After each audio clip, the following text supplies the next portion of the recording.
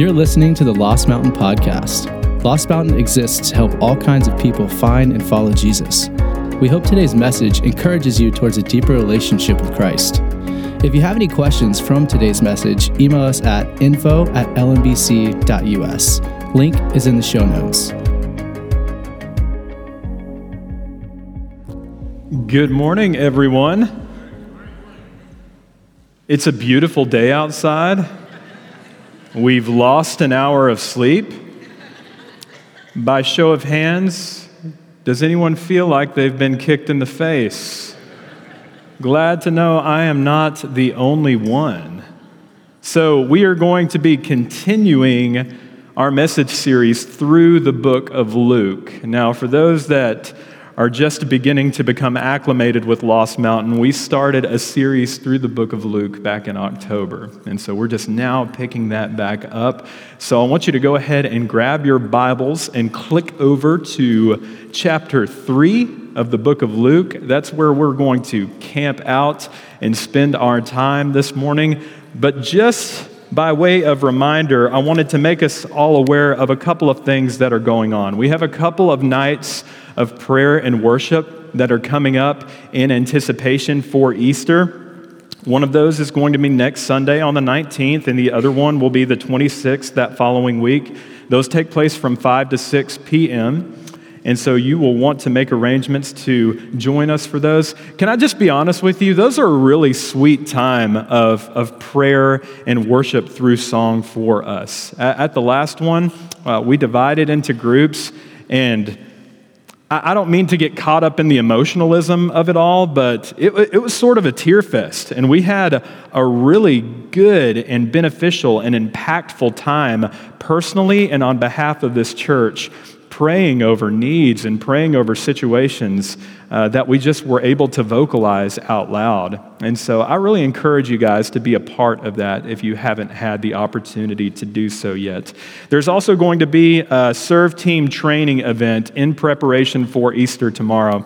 I want to encourage you also, even if you're not a member of Lost Mountain, come and serve on Easter. This is a good way to get connected here into the life of Lost Mountain. So we're going to have particular avenues of service on Easter morning because we're going to be having 2 services, and we want everybody to be involved in that in some form or fashion, because a substantial way that you could get involved here is by simply serving. If it's something as simplistic as being a door greeter or setting up communion on a Sunday morning, we want to encourage you to be involved in that way. So if you have yet to jump in to a volunteer ministry or a service role here at Lost Mountain, make sure you plan to do that and join us for that Serve Team training event. It's going to be from 4 to 5 p.m. on the 26th. That's right before the night of prayer and worship takes place on the 26th. From 5 to 6. Now, this last announcement is actually something that's very unique. Most of us in this room are aware that formerly Lost Mountain met at the building where Mars Hill Community Church is currently at. We are actually going to be joining them in this very room for a Christ in the Passover event. And what that means is we are going to be observing a traditional Jewish Seder meal together and see how Christ fulfills that. Now, you might be thinking to me, like, Jake, come on, man. I'm not eating a bunch of horseradish and bitter herbs. Not about that. There will be a traditional meal that will be served. It's comprised of grilled chicken, fresh cut green beans, new red potatoes, sweet tea, all that stuff that you want. But we will be walking through the different elements of a traditional Jewish Seder meal together with Mars Hill. And so this is an opportunity for us to get to know them and for them to get to know us and to share that meal together. So if you're going to be in town during spring break, this is on Thursday, April the 6th from 6:30 to 8:30. Childcare is provided for all of these things that I'm mentioning, and for 5 and under on that particular night, because we want some older kids to be participating in that event with us. And that's $10 per person, but there's a $40 family max. So if you have a family of 8, I see you, Hintons, There's $40. That's the cap. So that registration link is going to go out within the next week or so. Sign up for that if you're going to be in the area. Okay, lots of announcements. Now let's get to it. Luke chapter 3, beginning in verse 1. We're going to carry it till about verse 20. But it's always good, and everybody appreciates a good Mark Twain quote. I can't even talk. Mark Twain quote. There we go. To get stuff started. Listen to this. The two most important days in your life are the day you are born and the day you find out why.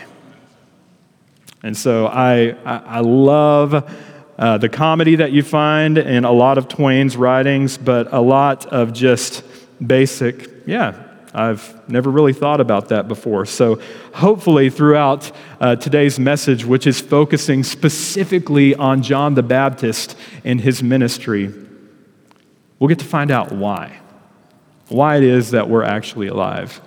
And so let's begin with reading this entire passage. It's a big chunk of Scripture, but I really want to invest the time in having us participate in a public reading of Scripture this morning. So I'm going to read this over us. Luke chapter 3, beginning in chapter 1. In the 15th year of the reign of Tiberius Caesar, when Pontius Pilate was governor of Judea, Herod, tetrarch of Galilee, his brother Philip, tetrarch of Iturea and Trachonitis, and Lysanias, tetrarch of Abilene, during the high priesthood of Annas and Caiaphas, the word of God came to John, son of Zechariah, in the wilderness. He went into all the country around the Jordan, preaching a baptism of repentance for the forgiveness of sins. As it is written in the book of the words of Isaiah the prophet, a voice of one calling in the wilderness, prepare the way of the Lord, make straight paths for him. Every valley shall be filled in, every mountain and hill made low. The crooked roads shall become straight, the rough ways smooth. And all people will see God's salvation.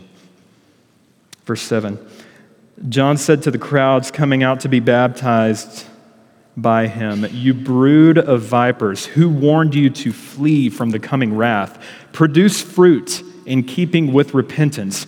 And do not begin to say to yourselves, we have Abraham as our father, for I tell you that out of these stones God can raise up children for Abraham. The axe is already at the root of the trees, and every tree that does not produce good fruit will be cut down and thrown into the fire. What shall we do then? The crowd asked. John answered, anyone who has 2 shirts should share with the one who has none, and anyone who has food should do the same. Even tax collectors came to be baptized. Teacher, they asked, what should we do? Don't collect any more than you are required to, he told them. Then some soldiers asked him, and what should we do? He replied, don't extort money and don't accuse people falsely. Be content with your pay. The people were waiting expectantly and were all wondering in their hearts if John might possibly be the Messiah. John answered them all, I baptize you with water, but one who is more powerful than I will come, the straps of whose sandals I'm not worthy to untie. He will baptize you with the Holy Spirit and fire. His winnowing fork is in his hand to clear his threshing floor and to gather the wheat into his barn, but he will burn up the chaff with unquenchable fire. And with many other words, John exhorted the people and proclaimed the good news to them. But when John rebuked Herod the Tetrarch because of his marriage to Herodias, his brother's wife, and all the other things he had done, Herod added this to him all. He locked John up in prison. Would you pray with me? Father, thank you so much for the consistency of your word. Thank you for the opportunity that we have to invest a time together in corporate worship this morning, learning and absorbing and hearing from your Spirit that is present with us this morning. I ask, Father, that everything that we are to learn from the Scriptures this morning would not fall on deaf ears, but instead be received by hearts that are eager to learn and to become more like Jesus. So open our minds to understand what it is that is to be communicated from your word today. And we pray this in Jesus' name together. Amen. The first thing I want us to realize out of this specifically is that John is not one of the powerful. Luke is writing, and most of us know that Luke is a physician, but at the same time, Luke is very much a historian. And what he has done specifically at the beginning of chapter 3 is he has set up the civil and religious order under Roman occupation. But he immediately tells us that God's word comes to John in the wilderness. So the way that things were set up, you had Caesar, you had governors, you had tetrarchs over particular areas. But it's interesting because Luke is establishing the people with notoriety of this particular time, but he goes right to John, and John is an absolute nobody. He's the son of Zechariah, which we read about in Luke chapter 1. He was born to aging parents, and we get to this place where we're kind of caught off guard a little bit because Luke is addressing these people of notoriety in the particular time, and we get to John, and it's just like, oh, okay. But it's interesting because he says the word of God comes to John, and he's in the wilderness. See, there's this tendency within us to become like intoxicated with anyone of notoriety. Am I right? Particularly if they're Christians. Like if we see somebody in the news, or if there is a movie star that receives Jesus as their Lord and Savior, or if we drive all the way to West Monroe, Louisiana to get our picture taken in front of the Buck Commander sign, you know they're Christian, right? I mean, we think that's a big deal. And what's being communicated here specifically is that God is interested in using the small folk, the people of no notoriety whatsoever. And John is in the wilderness. John has wrapped himself in camel's hair. John is ingesting a steady diet of gnawing on locust heads and wild honey. I mean, this is odd for us, but nonetheless, it says the word of God comes to John in the wilderness. Let's be reminded what Paul says in 1 Corinthians chapter 1. Brothers and sisters, think of what you were when you were called. Not many of you were wise by human standards. Not many were influential. Not many were of noble birth, but God chose the weak things of the world to shame the strong. God chose the lowly things of this world and the despised things, and the things that are not, to nullify the things that are, so that no one may boast before him. Guys, we're a room full of small people, but we serve a very big God that has demonstrated his loving kindness towards us in that while we were yet sinners, Christ died for this little person and for all of the little people that are present in this room this morning. And so that's something to pay attention to. God's word comes to John in the wilderness, and God's word has come to us. And we don't have to be intoxicated by the people of fame and notoriety around us, even if they're believers, because God can use us. God can use you in your sphere of influence right where you are to do big things for him. Make no mistake about that. You are in a position wherever you are to be used by God in a very profound and impactful way that's not only going to change your life, but it's also going to change the lives of the other people around you. Never underestimate what God can do through you through your obedience, through your willingness to be used by him. The second thing we see is that John is strategically positioned to fulfill prophecy. You could essentially say that John is the last prophet of the Old Testament. I mean, Isaiah prophesies of him. We see that in Isaiah chapter 40, verses 3 through 5, but it's right here for us. A voice of one calling in the wilderness, prepare the way of the Lord, make straight paths for him. Every valley shall be filled in, every mountain and hill made low. The crooked roads shall become straight, the rough ways made smooth. What's interesting here about this wording is that when a king would travel in the desert, his workmen would go before him to clear out the debris and smooth out the roads to make his journey easier once he made his way through a particular area of land to get to where he needed to go. And the way of the Messiah, what John is saying, is going to be made straight and smooth because through John, through his prophetic ministry, many will be prepared to receive the message of Jesus. And so John, he has a strategic position to fulfill what was prophesied about him in the 700 BCs. And right here, we're at AD 26, 28. So Jesus and his cousin, John the Baptist, are roughly 30 years old during this time, being so removed from what was prophesied about them in the past, but yet it's being fulfilled right in front of them. And the crowds that come out to see what John is doing in the wilderness are witnesses to this.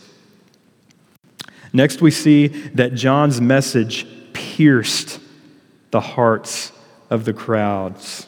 Look in verse 7.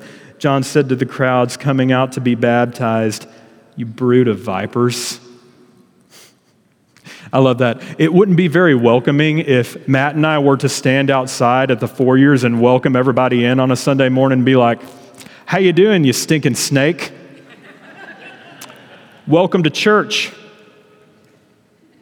Hope you're comfortable while we preach condemnation and all of that." No. But at the same time, there's a pointedness to what John is communicating, because there's a sincerity about what's at stake. And he wants people to realize that them coming out to be baptized by him is not going to accomplish much if there isn't a true willingness for them to turn from a sinful lifestyle. And it's no different for us today. Many people can be baptized, but it demonstrates nothing if we're not truly willing to turn from a lifestyle leading to utter destruction. We can engage in all sorts of religious activities and yet still have an unrepentant heart. When things are difficult to hear and receive, can we just be honest? It's the easy thing to make the choice for what's comfortable and familiar. It's hard for us to listen to things that are offensive to us, even if they're right. Take, for instance, this quote from Bill Hall. He wrote a book called Conversion and Discipleship. And if you ever wanted to read a book about making you uncomfortable as far as whether or not you're legitimately following Jesus, may I make this recommendation to you. He says, "We are naturally attracted to a message of convenience." He's talking here specifically about something that particularly Americans have settled for, and it's the convenience gospel. We are naturally attracted to a message of convenience. What's not to like when we can get forgiveness in heaven and still run our own lives? This gospel creates disciples who shop for a church until they find one that meets their needs. And that's difficult for us to hear Because some of us, maybe most of us, might have been guilty of that before at some point as we've been looking for various churches throughout the years. Like, I don't like the music. They don't serve the type of coffee I like. They dress funny. They all wear suits. They all sing hymns. Whatever the case may be, like, necessarily, like, we need to come to an understanding that this isn't an opportunity for us to come into these particular types of settings and to experience something like we do in other environments. Because there are so many other things that we can go to where the primary focus is our entertainment. And I'm not necessarily communicating that those things are wrong, but we gather here on the Lord's Day to worship the risen Christ. That's why we're in this room. And we enjoy that in the fellowship of brothers and sisters in Christ, so that we can bear one another's burdens, so that we can pray with one another, so that we can hold each other's arms up, so that we can welcome the birth of a new child, so that we can celebrate the fact that couples are getting married, so that we can mourn with those that have lost loved ones, so that we can ask the Lord for deliverance for people in our midst that are battling diseases. Make no mistake about it, this time in our week is different from every other time, because we're here for the worship and the exaltation of the risen Christ, who has overcome sin and who has overcome death and who has invited us into a resurrection like his. And some of that, it's just the reality of the situation that we have to suffer. We have to suffer as he has suffered. And that falls very strangely on our ears, yet it's biblically faithful. Because it says in Hebrews that Christ himself learned obedience through what he suffered. And it's difficult to say that why would it be any different for us? But we know that our suffering produces steadfastness, and these things turn into hope.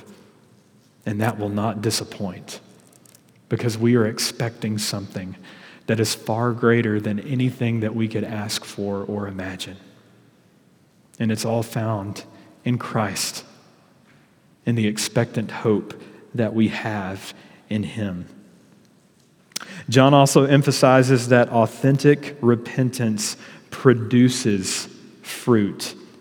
In verse 8 right there, he says, produce fruit in keeping with repentance. Produce, the idea from the original language here is make or yield. Produce fruit in keeping with repentance. And that fruit is plural. The metaphor of fruit suggests that repentance is not merely a human endeavor, but you're in cooperation with divine activity. Bill Hull says again, repentance is more than mental assent or response of regret or sorrow.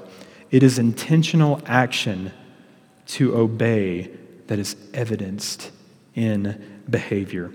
Now, when he says repentance is more than mental assent, this is him saying that it's not just intellectual agreement, right? What he's saying is towards the latter half of the quote, it's intentional action to obey that is evidenced in a changed and changing lifestyle. What repentance is, it's a turning from something, but it's a returning to God. We are turning from sinful and habitual patterns of destruction to the living God that created us and knows what's best for us. And so in repentance, we turn from that and we flee to him. We do that initially, and we do it for the remainder of our existence upon this earth. Because repentance is something that is lifelong, and we need to practice it as a lifestyle. And so that's what's being communicated there. But John's also emphasizing that authentic repentance is personal. And this is difficult for us to latch onto sometimes, because being a member of the nation of Israel could not save these people, just like our association with a friend or a family member who is a legitimate follower of Jesus cannot save us. We can't rely on the faith of a devout grandparent. We can't rely on the faith of a friend or a family member. This is personal. And we have to come to the realization that we have to have an encounter with the living God that is personal, and we come to the realization that we have fallen desperately short of what He requires. And so there's no reliance on a former family member that has since gone on, that was a big influence in our lives. We can't rely on friendships. We can't rely on family. This is a personal matter. Authentic repentance happens within the person. And John also warns the crowd that the proof of sincere repentance is in abandoning patterns of sin. Look at verses 10 through 14. The crowds come to him and they say, "What should we do?" the crowd asked. John answered, "Anyone who has 2 shirts should share with the one who has none, and anyone who has food should do the same."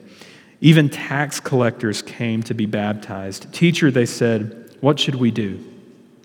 "Don't collect any more than you are required to," he told them.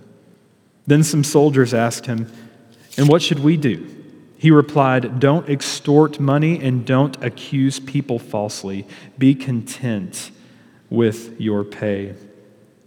Listen to this from the Westminster Confession of Faith. "Men ought not to content themselves with a general repentance, but it's every man's duty to endeavor to repent of his particular sins particularly."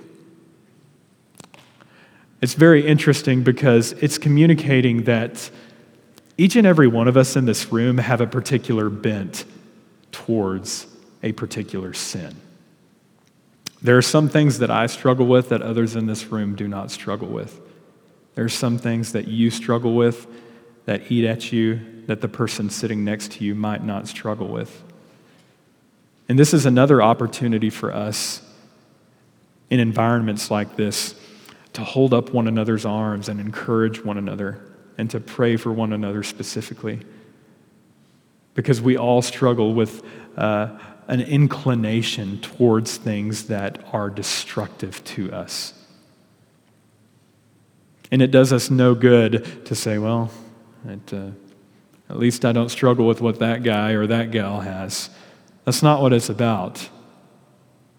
What it's about is encouraging one another toward godliness and to living a lifestyle that is worthy of the calling that we've received. So every one of us has an inclination toward a particular sin or sins. And John is pointing out that whatever our particular bent is, it needs to be replaced by generosity, honesty, and contentment. Can we just be honest? A lot of our problems and a lot of the things that constantly eat at us could be done away with if we had a healthy fix on these things being replaced with generosity, honesty, and contentment. We see in verses 15 and 17 that John knows his position. John could only call people to repentance. He could only immerse them in water by baptizing them. But he's aware of who he is before the promised Messiah, the one who will come and the one who will baptize with the Holy Spirit and with fire. John recognizes he isn't even worthy to perform a slave's task by untying the straps of Jesus' sandals.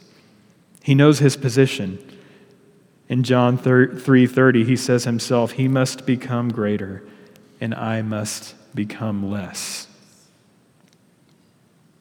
That's a question for us this morning. Do we know our position before Christ?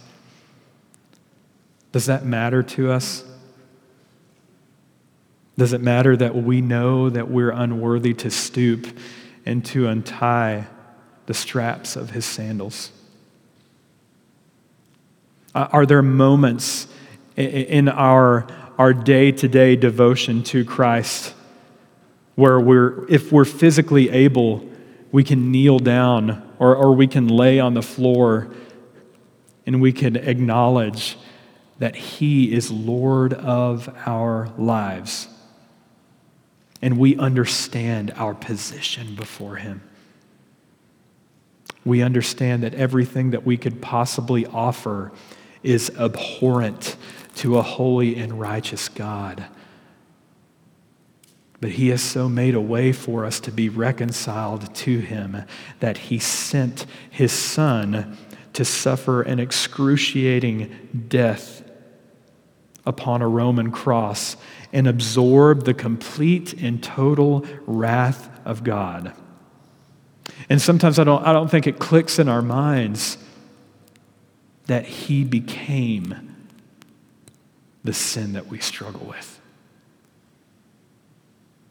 As I mentioned before, some of us have a particular bent towards particular sins. You understand that Jesus became those things on the cross on your behalf.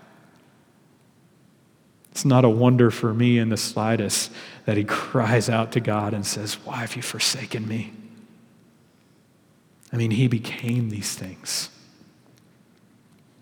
in order to absorb the complete and total wrath of God so that we might experience life in the richest abundance and we might be set free from those things to live a life of repentance and obedience. And this is the life that he calls you and I to. And we can do it with the indwelling Holy Spirit. We can cast aside those particular sins that we struggle with. And we can walk in obedience, and we can walk in lifestyle repentance.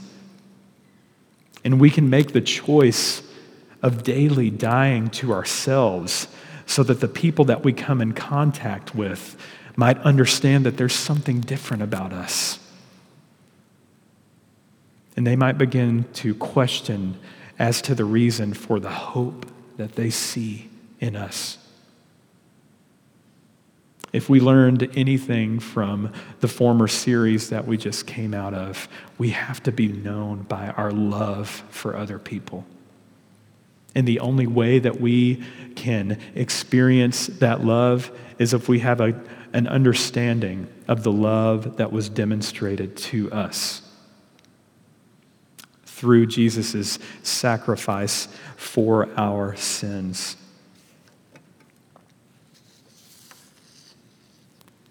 And so let's move on to verse 17. His winnowing fork is in his hand to clear his threshing floor and to gather the wheat into his barn.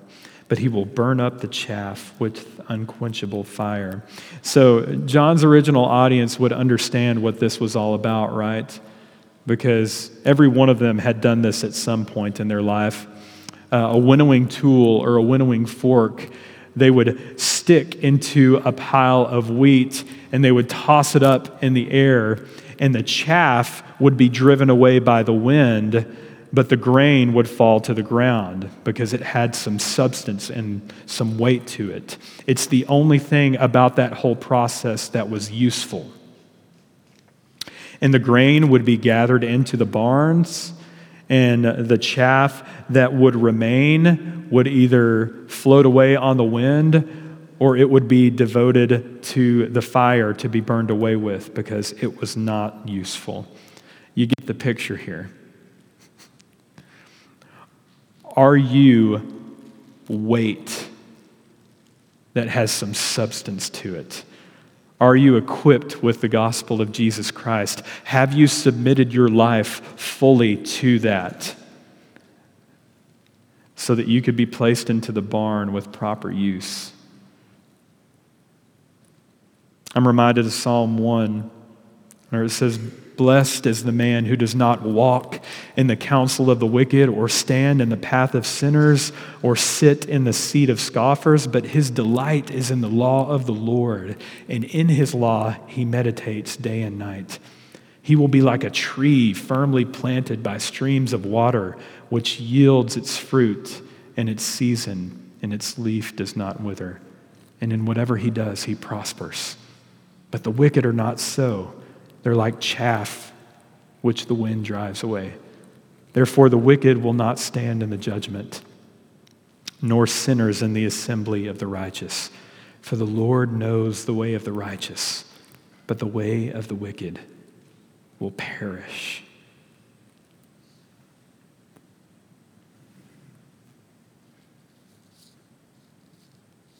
Finally, in verses 15 and 17, going back to that, John knows his position, but John also recognizes that he isn't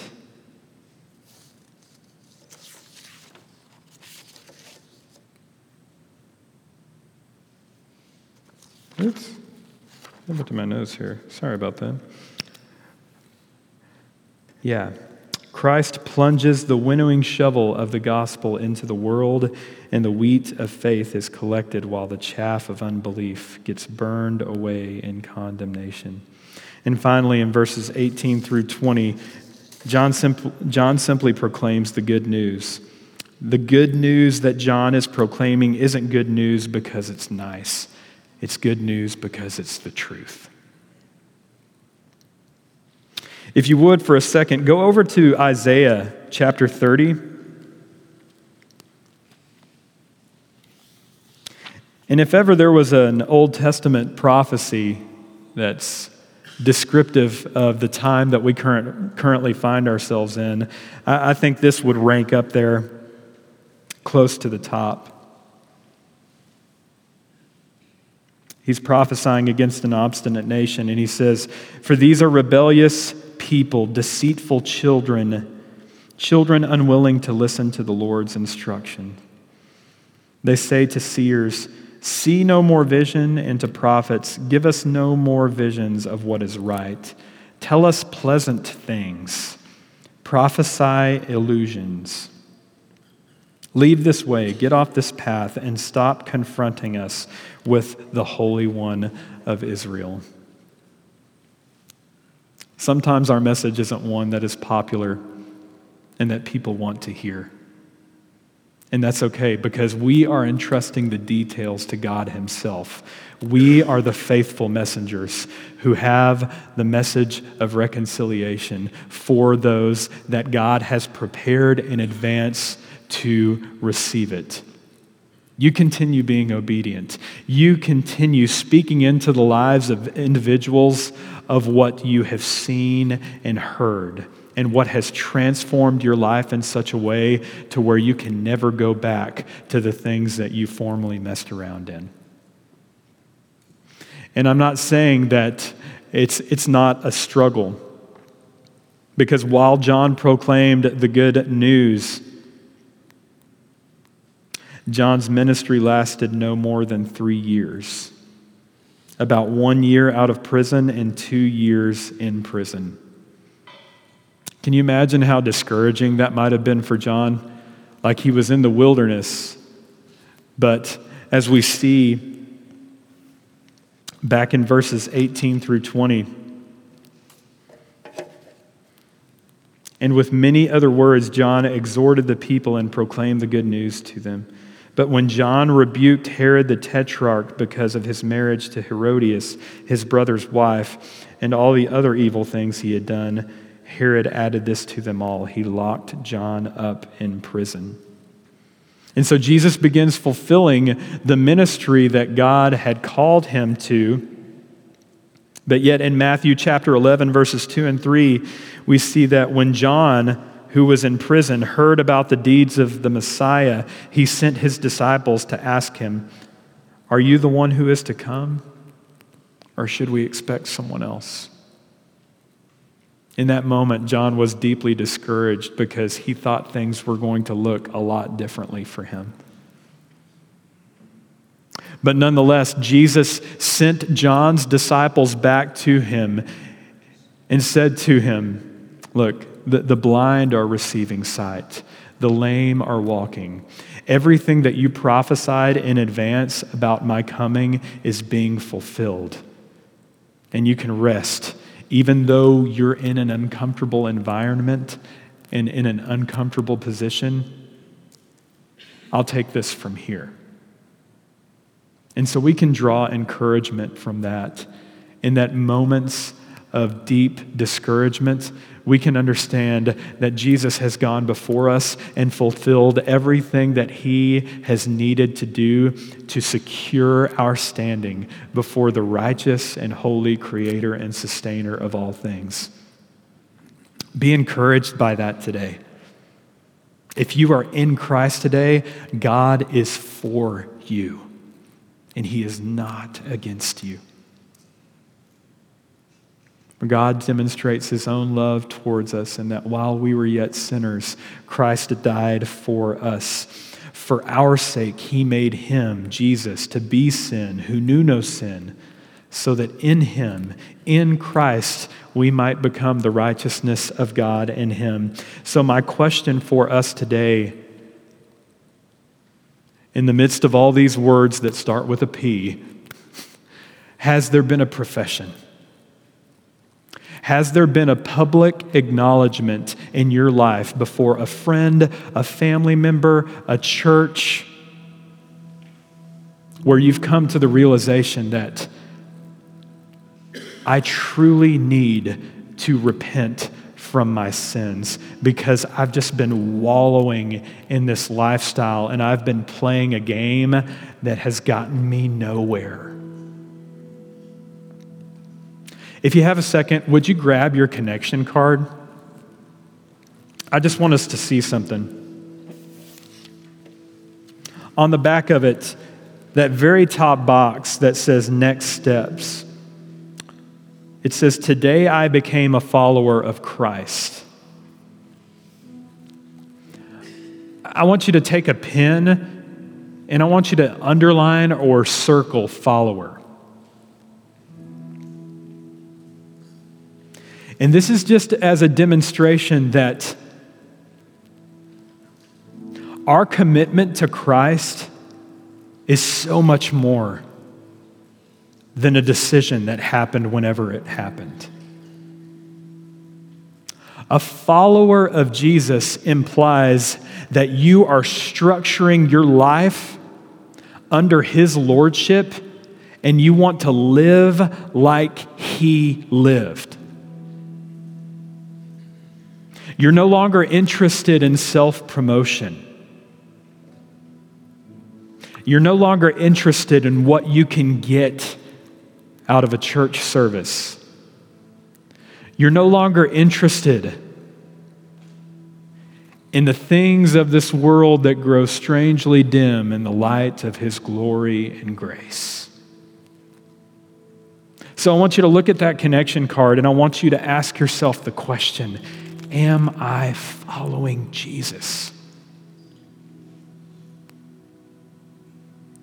If he has made all the difference in the world to you, are you following him?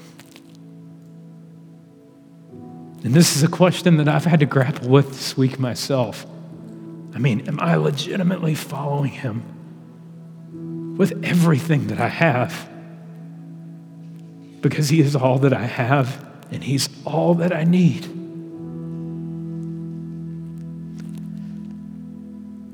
And so if that's you today, if that's you, and you can honestly say to yourself, that's not me. I mean, you can check that box. But I would venture to say that most of us in here have been following Jesus for a long time, but maybe not as we should have been. And so maybe you need to look at that underlined word or that circled word and say, yeah, today needs to be a turning point in my life specifically. And I need to be serious about some things, about how I need to orchestrate the remainder of my days on this earth to follow Jesus with everything that I have and with everything that I am. Because I can't help but speak of the things that I've seen and that I've heard. And so I'm going to pray for us. But before I do, let's heed the words of Christ himself from Mark chapter 1, verse 15. The time has come, he said, the kingdom of God has come near. Repent and believe the good news. Believe the good news that Jesus has entered in to the predicament that we find ourselves in and was the substitutionary atonement for our sins.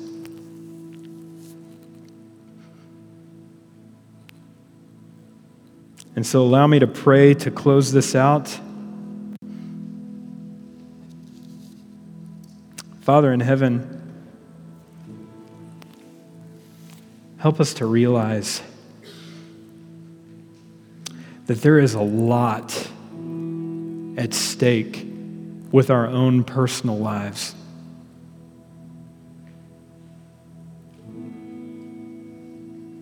That if we made a decision that's had no bearing on our lives whatsoever, that's cause for concern.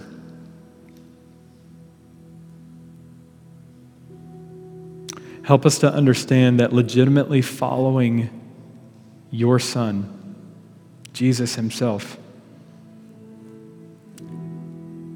requires everything. And you have given us grace, and you have given us mercy. And we are truly thankful for these things, but you have called us to follow you.